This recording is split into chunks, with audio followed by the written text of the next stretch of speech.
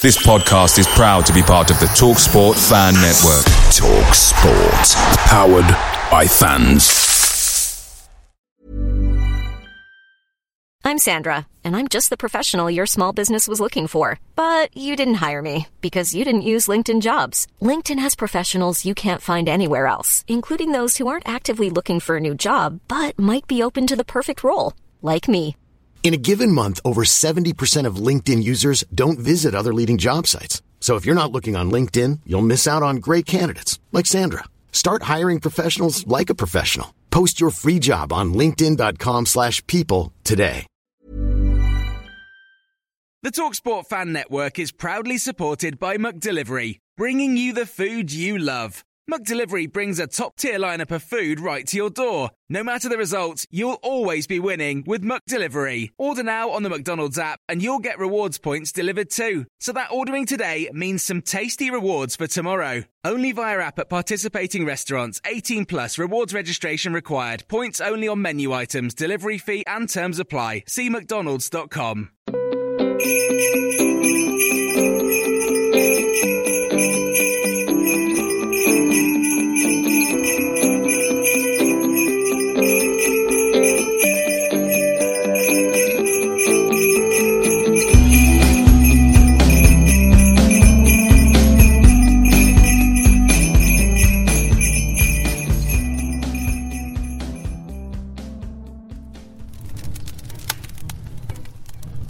Welcome back to the final instalment of our Christmas specials here at the 1912 XIs podcast, the original Newport County podcast made by the fans for the fans.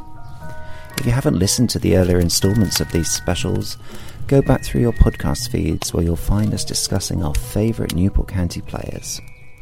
Here we delve into our favourite strikers and of course our most loved managers to lead them on. We've had our Christmas dinner. We've watched the King's Speech now, haven't we? That's gonna be weird. We're just waiting for Mrs. Brown's Boys to come on. Hate that show. Cannot stand it. God. My dad likes this show, and he'll be listening to this, and he knows how much I hate that show. Anyway, shame on you, Mr. Harris. There may well be listeners who are listening to our podcast, so they don't have to watch Mrs. Brown's Boy. And if that is you, then go and pour yourself a dram of something on me. You've earned it. So the family row, the fifth Christmas family row, was already breaking out in the Harris household here. He knows my views already on that torrid show, which has genuinely another Christmas special. I do not understand it. Anyway, we digress. We might as well waste the hours, while away the evening, and talk about our favourite forwards. This is the one I think everyone's probably most excited about talking about, the goal scorers of the past, where we'll remember them probably as better than they actually were. But it's good. I'm really intrigued about it because there's probably, I found this one really hard to nail down my two favourites, and I think everyone's got two at the top, haven't they? So, who do we start with? I think we start with Ian, because I think I can guess Ian's. But I think you probably guess one of them, but I don't think I doubt you've got them both. So, and those of my era are going to castigate me now, because the cult hero Tommy Tynan is not my number 9. So that's a bit of a shock, I think, for those who are waiting for that. I'll come back to my number 9 in a second, because there's a bit of a story behind him. So I'm going to go my number 10. And this will be no surprise to anybody, John Aldridge. So, a legend, 170 appearances for us, 70 goals. Possibly, we were talking about players we signed, when you sign in players out of non-league and what they did and all the rest of it. I'd put a claim down that he's our greatest ever signing. We signed it from South Liverpool for £3,500. A decent amount of money back in those days, I guess. But look at the career he had. When he came through from us, and he was part of that great team in the 80s. And then again, we talked earlier about no sell-on clauses for Peacock at the back. Where was our sell-on clause for John Aldridge? Well, it's worse even than that, Ian, because the reason he signed for Oxford rather than for any of the other teams that were interested in him at the time is because Newport County was so strapped for cash that Robert Maxwell, who was the Oxford chairman at the time, said, "I will bike you now, cash, hard cash for John Aldridge. No sell-on clause. You'll get readies with you within 2 hours or however long it takes to get there by motorbike." And that's where he went. I mean, you can't imagine that sort of bad business sense happening now. Thank God. So that, and that was the point as we started, as that great team of the early 80s started to get disbanded. Tynan went off to Plymouth, and it was the Aldridge going to Oxford. You knew the game was up and things were going to start going wrong.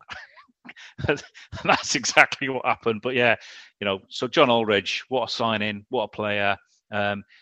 In the era when it was Tynan and Aldridge together, Tynan used to get a lot of he was the sort of glory one, really. But for me, watching them, I used to love watching Aldridge's movement, and he could play right up or he could drop. Really, a really good player. And I think there was one 83, I think it might have been, when we almost won up. They got 50 goals between them that season. It was, with most of them being assisted by my wingers, Kevin Moore and Steve Lowndes. So, Aldridge, number 10. Sorry, Tommy. Partly can't pick you because you went off to Plymouth, so, you can't go in my team. And then my number 9, he only played 8 games for us. But apparently, in the top 100 players ever to play in the Football League. So we're having Trevor Ford as number 9, a great player and a rebel. So, I like a little bit of that going on. So, like I say, I only played a handful of games, but I don't think, if I'm looking for the best versions of players, we can't ignore Trevor Ford and who he was. And at his peak, he would walk into this team. Fearsome centre forward. He was John Charles's idol. So, anyone who's John Charles's idol must be able to play a bit, in my view. He scored a goal every other game across his 400 league appearances. He set a British transfer record when he moved from Villa to the Bank of England Sunderland team at the time. He had a goal scoring record for Wales that only 3 players have, I think, surpassed since. And a long time before Jimmy Hill was arguing about maximum wage, he was on that bow a long time before that. And then he Sunderland paid him extra money, so we took him above the maximum wage, and he got ostracised for a while and had to take himself off and played in Holland for PSV Eindhoven. During that time, another brilliant decision by the Welsh FA. Wales were going to the 1958 World Cup, where we did pretty well. They didn't take the greatest centre forward in Britain at the time. If we had done, we'd have won the World Cup before England won it in '66. I rest my case. Number 9, Trevor Ford. Number 10, John Aldridge. That's my front 2. I want an entire episode of you just talking about Trevor Ford, because no, amazing. I think we need to set him a better challenge. He needs to write a poem about Trevor Ford. There's an end of season special. We're telling you now, Ian, you've got 6 months to work on it. It's amazing. Right. Let's move on, shall we? I'm gonna go over to Jack, actually, because I think this is probably the most predictable front 2 you reckon? of the entire podcast. It's Julian Alsop and Craig Hughes. Yay! Who would have thought it? Starting with Craig Hughes, then, Guppy was unbelievable, but came with this sort of sordid background where he was, let's say, affiliated with the naughtier side of Cardiff City. So you've got that dichotomy. As a Newport fan, you've got to accept that your only chance of scoring goals is a bit of a Cardiff City hoolie. But he was our Cardiff City hoolie. He was amazing. I loved watching. Again, to go back to the theme of a television show that you'd watch, the personalities each week, and you'd go back again and again to watch. He was one.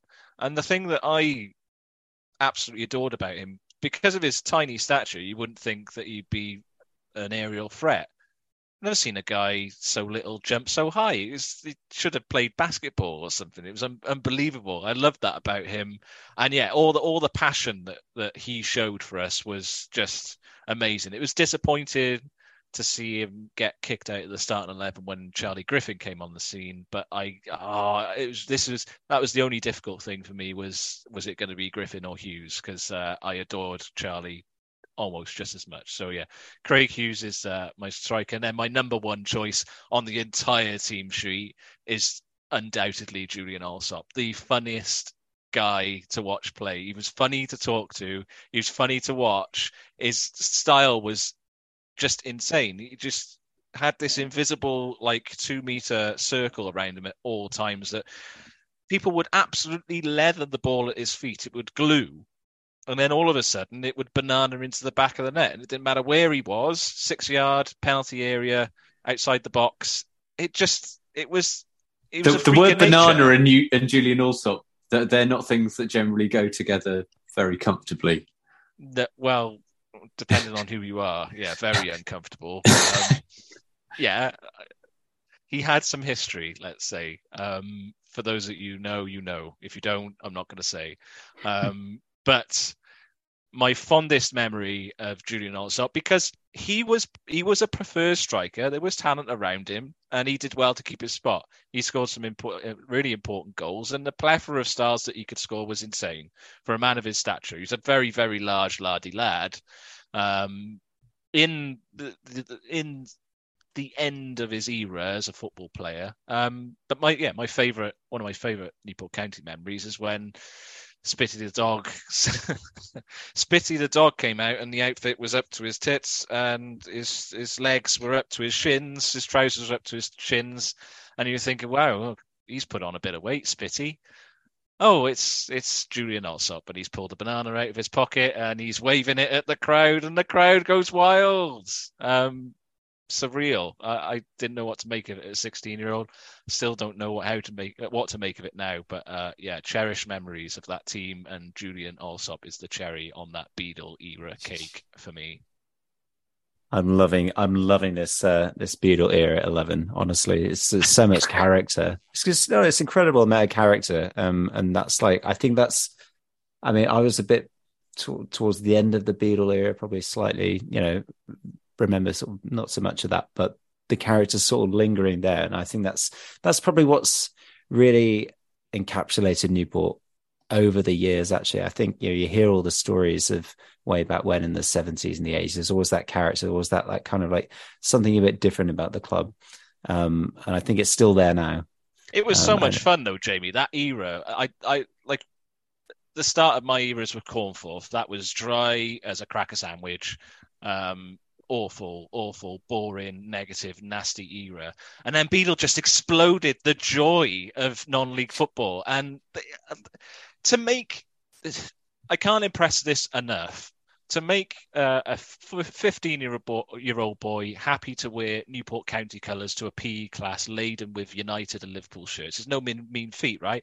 And I did it because, like I said, the personalities of that team from top to bottom were just the best to follow every week. And I haven't felt that way since. And sometimes I have lapses in watching Newport because of the peaks that the Beadle era gave me. Unfortunately, those times have passed, and I'd love to try and track down some of the players and see if they would be up for interviews. I'm sure Andy Sandel's done a few, and with some Swindon podcasts, I'd probably get his number for you, Jamie. But yeah, that would be a nice side. Let's get him on. But yeah, any former Newport players, particularly ones who made it into our teams, if you want to come on the podcast and have a chat, you are always welcome. Give us a shout. 9012XLs on Twitter, Facebook, and wherever.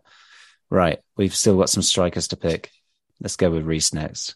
Yeah, so mine are slightly more recent. So I'm going with another Conference South promotion hero, Craig Reid.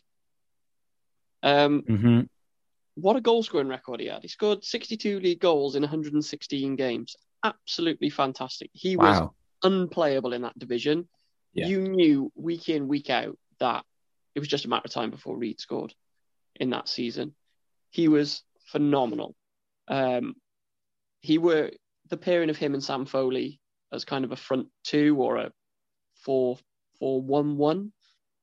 Because that side was kind of built to be quite to be solid first, and then it was up to the kind of forward two to try and make something. And Reed made a lot.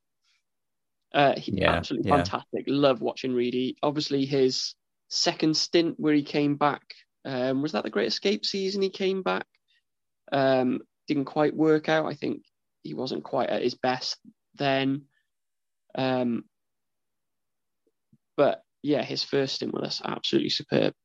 And another promotion hero, which his icon status is made because of Tim Thrave's commentary, which Aaron O'Connor with that second goal at Wembley. And I loved watching Aaron O'Connor, or Aaron O'Connor, I should say. I do apologise. Fantastic.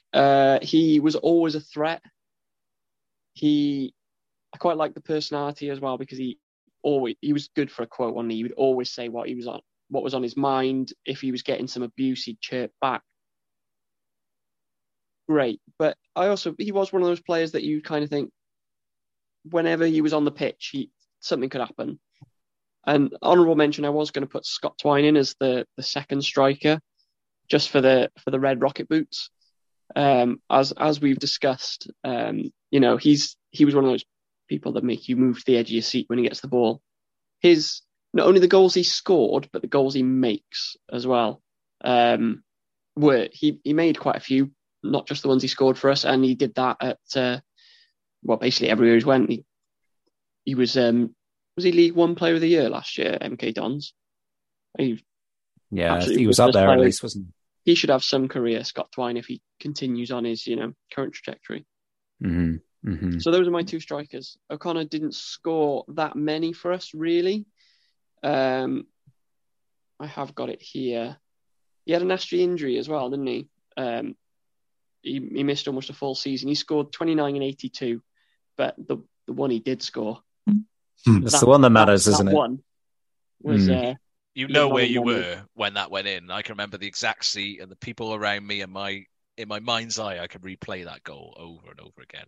I was doing pub golf in Swansea, and I was listening on my phone in Revolutions in Swansea, and I just cheered, obviously, top of my voice in this bar full of people who didn't give a shit that Newport were playing.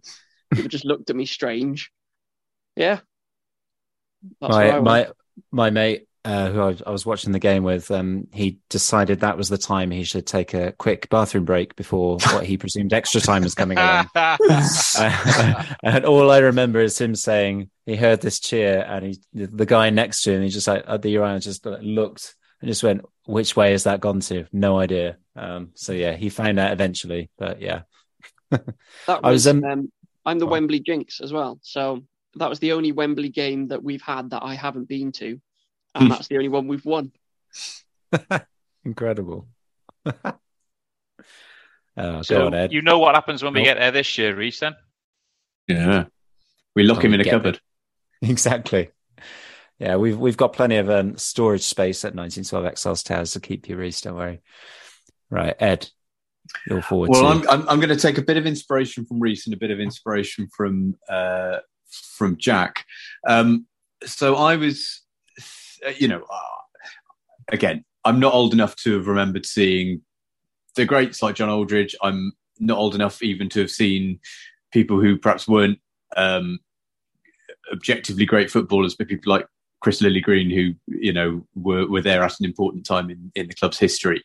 But what I do have a very strong sense of with County, as well as seeing the likes of Julian Allsop and the joy that went with it, was over the last kind of 5 years or so has been that sense of sort of falling back in love with football again, having gone and watched it with my kids, and going and watching it with your children means that you kind of, it re-energizes an enthusiasm with you as you watch games are fresh through their eyes, and they get attached to players in the same way that we get attached to players as children.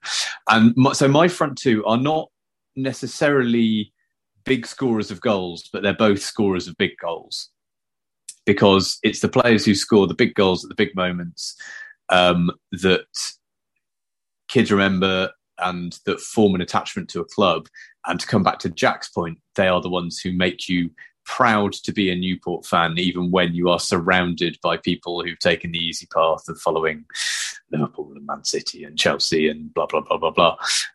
And so the first one I'm going to go for is a certain Mr. Porricomond, who is my kind of perfect striker, really. I like a fox in the box who is just there. When you've got a Jason Bowen on the wing, or any of the other players who Kevin Moore or any of the others, they swing the cross in. Have you got someone who's just there? They don't need to look up. They're just there on the edge of the 6-yard box, or the ball breaks free and they hit it through a forest of legs and into the bottom corner. And that's what Porricomond would do, but he also had a habit of doing it in the games that really mattered. And in those big cup games, he was the one who would just suddenly out of nowhere get something. And seeing the joy that his goals gave to my eldest when he first started coming to watch County was a great thing. So I'm having him. And the other one, we've talked a lot about Aaron O'Connor. We haven't mentioned a certain Mr. Christian Jolly, who is the epitome of a scorer of big goals. And he didn't get loads during his spell with us, but they all seem to matter, not least that first one at Wembley. And again, just a player whose kind of poise I always rather liked, so I'm having him. Yeah, I remember Jolly's goal actually in the semi-final of that yes. playoff run. The Rodney Grimsby, yeah. Such a good goal. Made a run almost on his own from the halfway line, and then it was just like scored right back across goal, wasn't it, into that bottom corner, and it was just precision. It was one of those goals where you think, how has he done that? It's just incredible. But yeah, then the goal in the final as well. It sounds wrong, Ed, but when I watched Christian Jolly, he filled my Bowen hole. Well, whatever works for you, Jack. That's you know what I mean. We were missing the guy that was going to take the piss out of the centre backs, left backs, whoever, and Christian Jolly was a joy to watch because you knew he had it in him. No, I've actually also gone with Podge. For probably all of the reasons you just said. It was just that his goal against Middlesbrough in the cup replay, it was that short corner. Was it taken by TV's Wilmot? I can't remember. Probably. Just to the edge of the box and then just fired in with his right foot into that top corner. One of the best goals I've ever seen. It's just absolutely stunning. If that, that whole, the cliche, if Messi had done that, or if, what a Premier League player had done that, we'd be talking about it as a fantastic goal. That was superb stuff. And yeah, he always came up with the goods. And he always just put a shift in as well. My team is full of people just putting a shift in and just generally quite likable people. So yeah, Podge is my first striker. And then I really struggled with a second striker because I loved Craig Reed until he left for Aldershot. And then I hated him for a while because he left for Aldershot because he went on deadline day. And I think he went just after Dean Holdsworth had gone to Aldershot and everyone could see it coming. We're like, oh, for goodness sake. We're like, oh, couldn't you have gone like 3 weeks ago so we could have got a replacement for you? But no, you went on the last day of the transfer window. And I think we were a bit shot to pieces. It was January as well, I think. So it was, I don't know, that always left a bit of a sour taste, but I did love him. And I think I'm still going to go for him despite that, because just Reece talked me back into it, to be honest. I didn't have him in my team and I put him back in just because Reece talked me back into it. Because again, it was that Conference South and Conference days where he just looked the business. And I just like players who look the business at that level. I almost went for, and then I thought it'd be a travesty if I went for him because he played about 3 games for us. The guy we had on loan the year we went to the trophy final is a guy called Jake Harris. And yeah, exactly. None of you remember him, but he scored all the goals that got us to the trophy final. Didn't score any goals again. I don't think he even has a Wikipedia page, so I have no idea what he's up to now because I had a look for him. But I loved him so much because also he had my initials. He was a Harris, and it was great.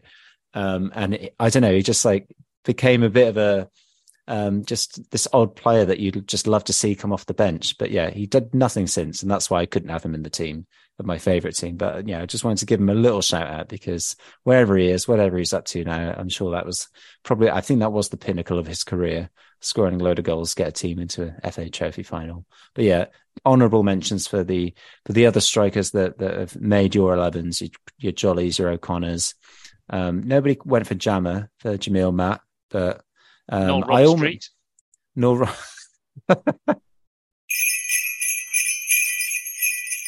We do need a manager. Every team needs a manager. Every team needs a motivator, a coach, a tactician, or arguably all of the above. And we've had quite the number of characters down the years. So if you could have one county manager, your favourite county manager of all time, might not fit at all with the team that you've got, but they might just fit anyway. Who's it going to be? And there are probably, there are quite a few different people who could be nominated for this, aren't there? So I'm intrigued. Who wants to go first? I'll get mine out of the way, should I? Go on. Peter Beadle. Yeah, it's going to be Peter Beadle. Because like the stuff that he did was just hilarious. So I just like trawling through some old Argus content. Jailed pair may return to county. Newport County boss Peter Beadle has confirmed that talks are planned with former skipper Darren Jones and Andrew Thomas. He built a team of murderers, people that had tags on their legs. It was exciting. It was jailhouse football, and I loved every damn second of it. Peter Beadle forever. I'm out. We tried that again, didn't we, when we had Adam Chapman, David Pipe and Darren Jones at the same time. We could have a Convicts 11, couldn't we? Was Chris Zabrowski? He was what happened to him? Oh yeah, Chris Zabrowski as well. Yeah. Well, David Piper's the naughty boy with a glass, wasn't he? We were a scary side in different times of that. You know, in the last 15 years, we've had some really nasty stuff. But yeah, Peter Beadle is my absolute number one non-negotiable choice. Can't be anyone else. I remember when it was an absolute blight on our club that day that we struck the fourth official with a coin, and the guy went down, and that was just disgraceful. Pete Beadle didn't care. He was having it out with every linesman and referee he could, being thrown out round the sides of the pitch, arguing, and then defending his actions on the FA Cup. Gary Lineker's face is ash and white, and it was just the whole thing was, again, the theme of all my picks, an absolute drama comedy TV show, and I loved it. Yes, of course, we've had Dean Holdsworth and Justin Edborough, etc., and they'll all have their reasons for being the best, the greatest, the favourite, and they are my favourites. And we've had some nasty ones and crap ones, and have made mention of Cornforth, but Peter Beadle, pound for pound, the best time. I love that. I love Peter Beadle. I love that. I love Jack's B. It's like sort of you've sort of put together a bit of a Kelly's Heroes type Dirty Dozen type thing, haven't you? So that's your approach to this. Has been great. I've loved it. Manager, well, I think you were saying, and everybody was saying I should do it, so I'm quite happy to step into that role. But no, I'm not going to pick myself. That would be preposterous. But and I was thinking about this. I think this is my hardest pick actually. I have all of the 11. You know, I was going back and thinking of Billy Lucas for a long time. Who did a massive amount. He was Mr. Newport, played for us, managed us, and he used to sit in before he passed away. He used to sit in the corner of the pub, my local pub in Pontyr. He was in, and lovely guy was Billy. So I was looking at him and then thinking about Flinney, possibly giving him a shout, or just in Edinburgh. Really, I've been banging on about the 80s. It should be Len Ashurst. Again, unfortunately, passed away recently, and he was fantastic. But I'm not going for any of them because I'm thinking, do you know what? This is a team that's going to play football. It's going to be Silken. It's going to be James Rowbury is what it's going to be, right? Because, right? About 4 podcasts ago, you said you won't mention him again. I can't believe this. So my God. He's going to do the poem again. No, right, let me cue up the music. But the issue is, right, he is a manager who was ahead of his time for us and who was an idealist. We didn't have the players to play his style of football. I've put you an 11 on the pitch here that can play Rowbury ball. Rowbury ball as it should be played. It should be part Barcelona, part Man City. It's going to be tiki-taka with fabulous wingers and aggressive centre forwards and ball playing centre halves. Give this team to Rowbury. Let's see what he can do. What do you think will become of him, Ian? Genuinely, because I think in some ways you're right that he was, whether it was a man ahead of his time or whether he was a better manager than the players he had at his disposal. But, there is a good coach in there, undoubtedly. But where's James Rowbury in 5 years' time? He'd probably be a first-team coach somewhere. Probably higher up the leagues. I've literally got no idea. I don't know what he will do next. He's got enough credibility on his coaching side, hasn't he, to go back into that field. No idea. No idea. I mean, I think he'll get another crack at managing at some point, but I wonder if that will be next, or if he will go back onto the coaching side of things and then step back out as manager later on. I mean, he's only still in his 30s, isn't he? So he's got plenty of room for growth and development, hasn't he? Maybe Ed, that he can give our esteemed ex-manager Anthony Hudson a run and kick him out of a job at the United States. Yeah. I couldn't believe that before in the green room discussing that, Anthony Hudson. Maybe it'd be a good idea for us to do like worst 11 ever. That'd be quite exciting because he would definitely be up there with the manager. But I couldn't believe that guy is second in command at the Yanks. Well, he was head coach of New Zealand. Yeah. Yeah. Maybe it underlines the point that, managers probably learn a lot. Football, well, no, maybe it's that people learn from failure, and that's okay. We all make mistakes in life. I'm pretty how you sure he to hired an American footballer to play centre back. One of the, I'm sure one of the quotes that I saw when Anthony Hudson left, they asked him what he had learned. And he said, maybe scout the players at this level before you sign them. It was, I don't know whether that's just like an urban legend, but I think that was one of his quotes. That is brilliant. Wow. Right. There you go. Yeah. Reese, who's your manager? I've gone for Flinney. So in my memory of watching the county over the last 15 years or so, we've never performed at a higher level than the 2 playoff finals under Flinney. And he came in at a time where it looked like literally certain doom. And it's not called the Great Escape for nothing, is it? Mm. He picked that team who I think I've listened to in a couple of interviews with some of the players in it. Wesley had got them fit, but they just had no confidence. And he lifted that team. He just came in and he was a good man manager. I'm not going to say he was a perfect manager, but he was perfect for us at that time.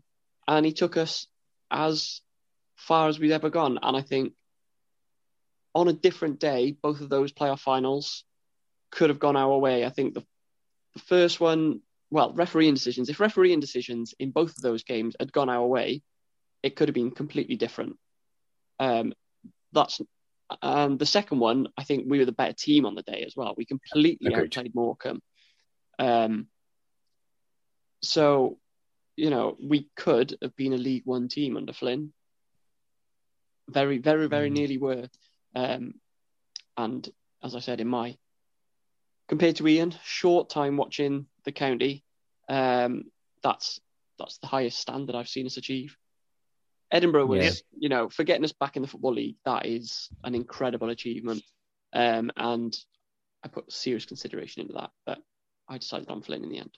The thing with Flinney for me was that with all clubs of a certain stature with ours, FA Cup runs and that sort of thing, and maybe once in a blue moon, and you might even say it's a bit of a fluke, but that guy's tactical nous to make sure that we are basically branded now and probably for the next few seasons as the Giant Killers is insane. He designed a way of playing football that it was a given that we were going to challenge. I watched games against, was it Tottenham that we played? We looked excellent. We looked amazing. We looked on their level. Until they brought Harry Kane on. So they brought Harry Kane on, yeah. But there's only so much the pitch would level a game. And to bring a League Two level up to the Premier League and to the Championship on a consistent basis is credit to his management skills. And I'm surprised he didn't go a little higher than where he ended up at Walsall. But yeah, incredible manager, Flinney. The other thing I would say about Flinney as well is that he was able to do all the things you said, which I massively totally agree with all of that. But he also shifted our style of play. That element of So when we were playing on a pudding, he adapted the style to play on a pudding, right? When we started getting grass, ignoring Rowbury for a minute, and Flinney was the one who shifted. We started playing proper football under him, and actually there was a real shift in the way we were playing football. And I think a lot of credit to him to be able to show that you can, and this is something for the G-Cock era. Just because you start one way with what you've got when you walk in doesn't mean to say that's how you finish. And I think his ability to shift and change and develop and to look at the players and to have a sort of vision of maybe where he wanted to go, I thought he should take a lot of credit for that. Yeah, I actually have to say I didn't think that Flinney had it in him when we came back from that pre-season and we started playing Dolan at sweeper centre half, and we just completely changed with this passing. He's lost his mind. What's he doing? But I genuinely didn't think Flinney had it in him to be that kind of manager who could adapt and change and have that different style of play. I thought he was obviously superb, great escape, superb in the seasons after that. But then that season, particularly the first half of that season, we looked on another level. And all credit to him because that's all down to him changing the style of players, largely the same players. Incredible. Really quickly, there was a goal we scored down at Cambridge away, possibly in the League Cup, when it was like Barcelona. It was about 20 passes from front to back across. Insane like that. It was brilliant, So massive credit. Well, I could happily have gone for Flynn for some of the reasons that have been mentioned, but I found myself thinking, on the basis of how I've picked my 11, I should have the same attitude to the manager. Who's the one who would make me feel excited? And so I've gone for Dean Holdsworth because although he left under a bit of a cloud, and I think in retrospect, he probably, might have regretted leaving when he did, because he went to Aldershot where perhaps things weren't quite as rosy as he expected, and his career kind of plummeted after that. But for that season, the 2009-10 season, when we were just on it, he was at the heart of that. We started that season with 13 games unbeaten. We won promotion in the middle of March when there were still 7 games to go. We got 103 points, 28 points ahead of Dover, who was second. I mean, that is just an astonishing season. And he was blessed with some of the players who were there, but he brought a lot of those in, and he turned that side that Beadle had, who were thoroughly entertaining and a little bit crazy in a lot of ways that we've talked about at length, but he organised them and turned them into something that was unstoppable. And if I could go back and live any season again, there's a good range of candidates for which season I would watch again. But I think for pure and giggles value, it would be that season, and it would be that season because of Dean Holdsworth. So I'm having him.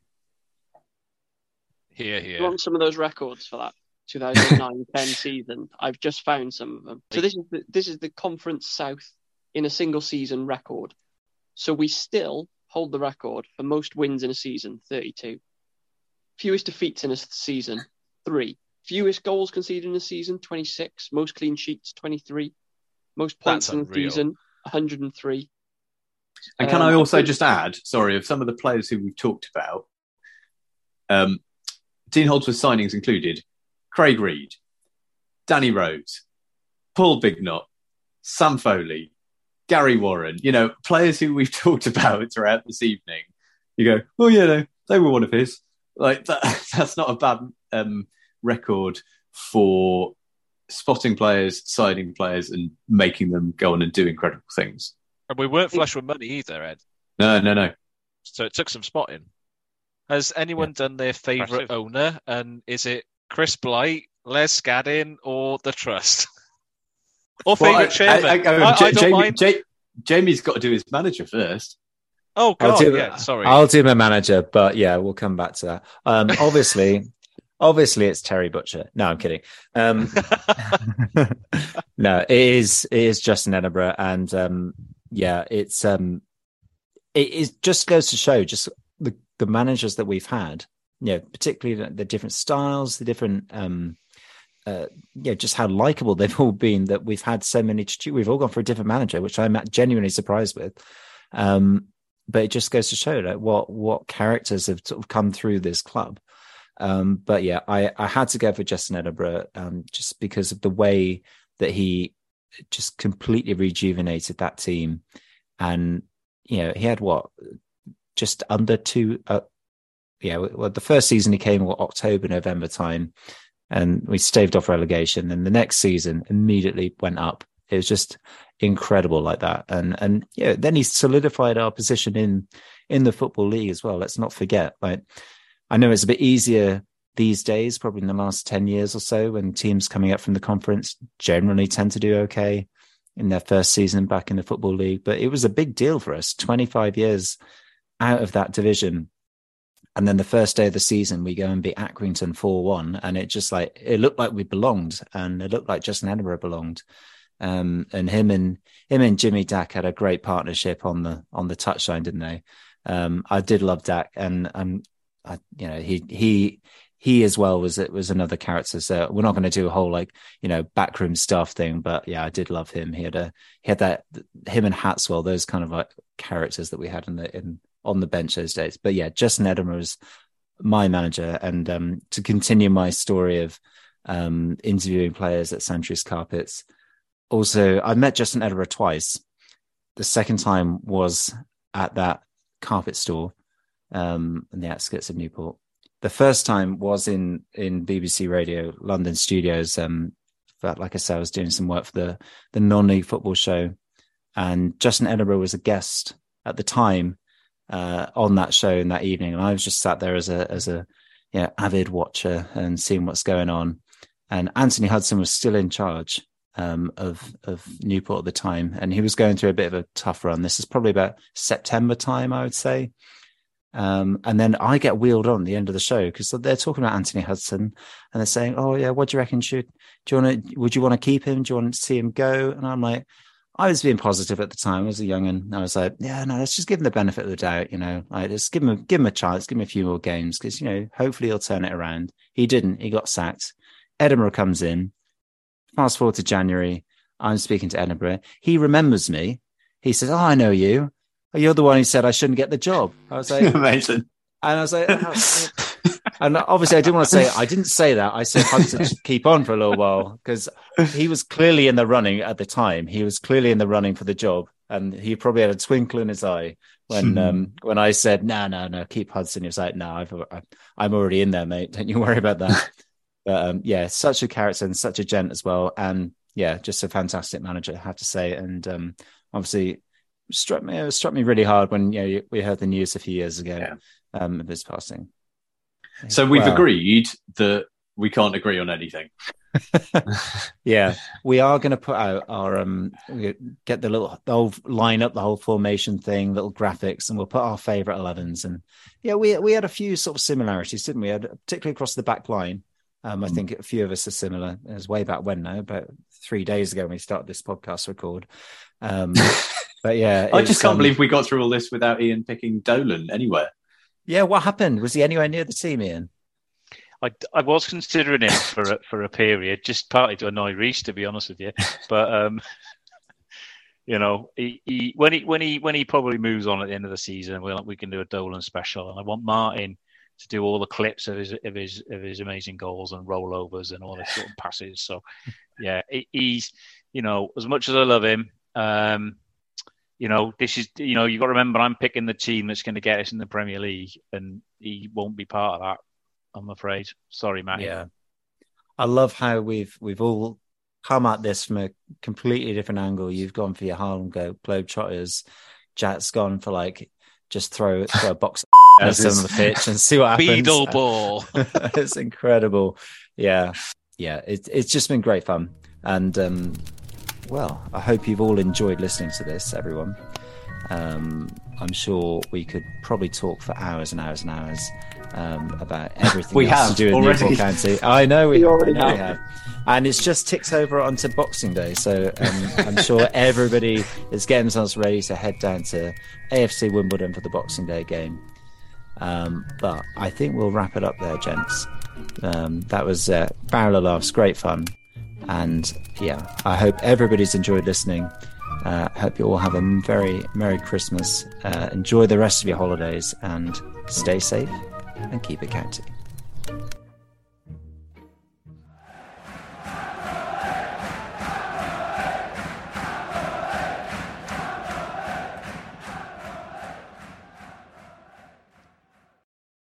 Away days are great, but there's nothing quite like playing at home. The same goes for McDonald's. Maximise your home ground advantage with McDelivery. Order now on the McDonald's app. At participating restaurants, 18 plus, serving times, delivery fee and terms apply. See mcdonalds.com. This podcast is proud to be part of the TalkSport Fan Network. TalkSport. Powered by fans.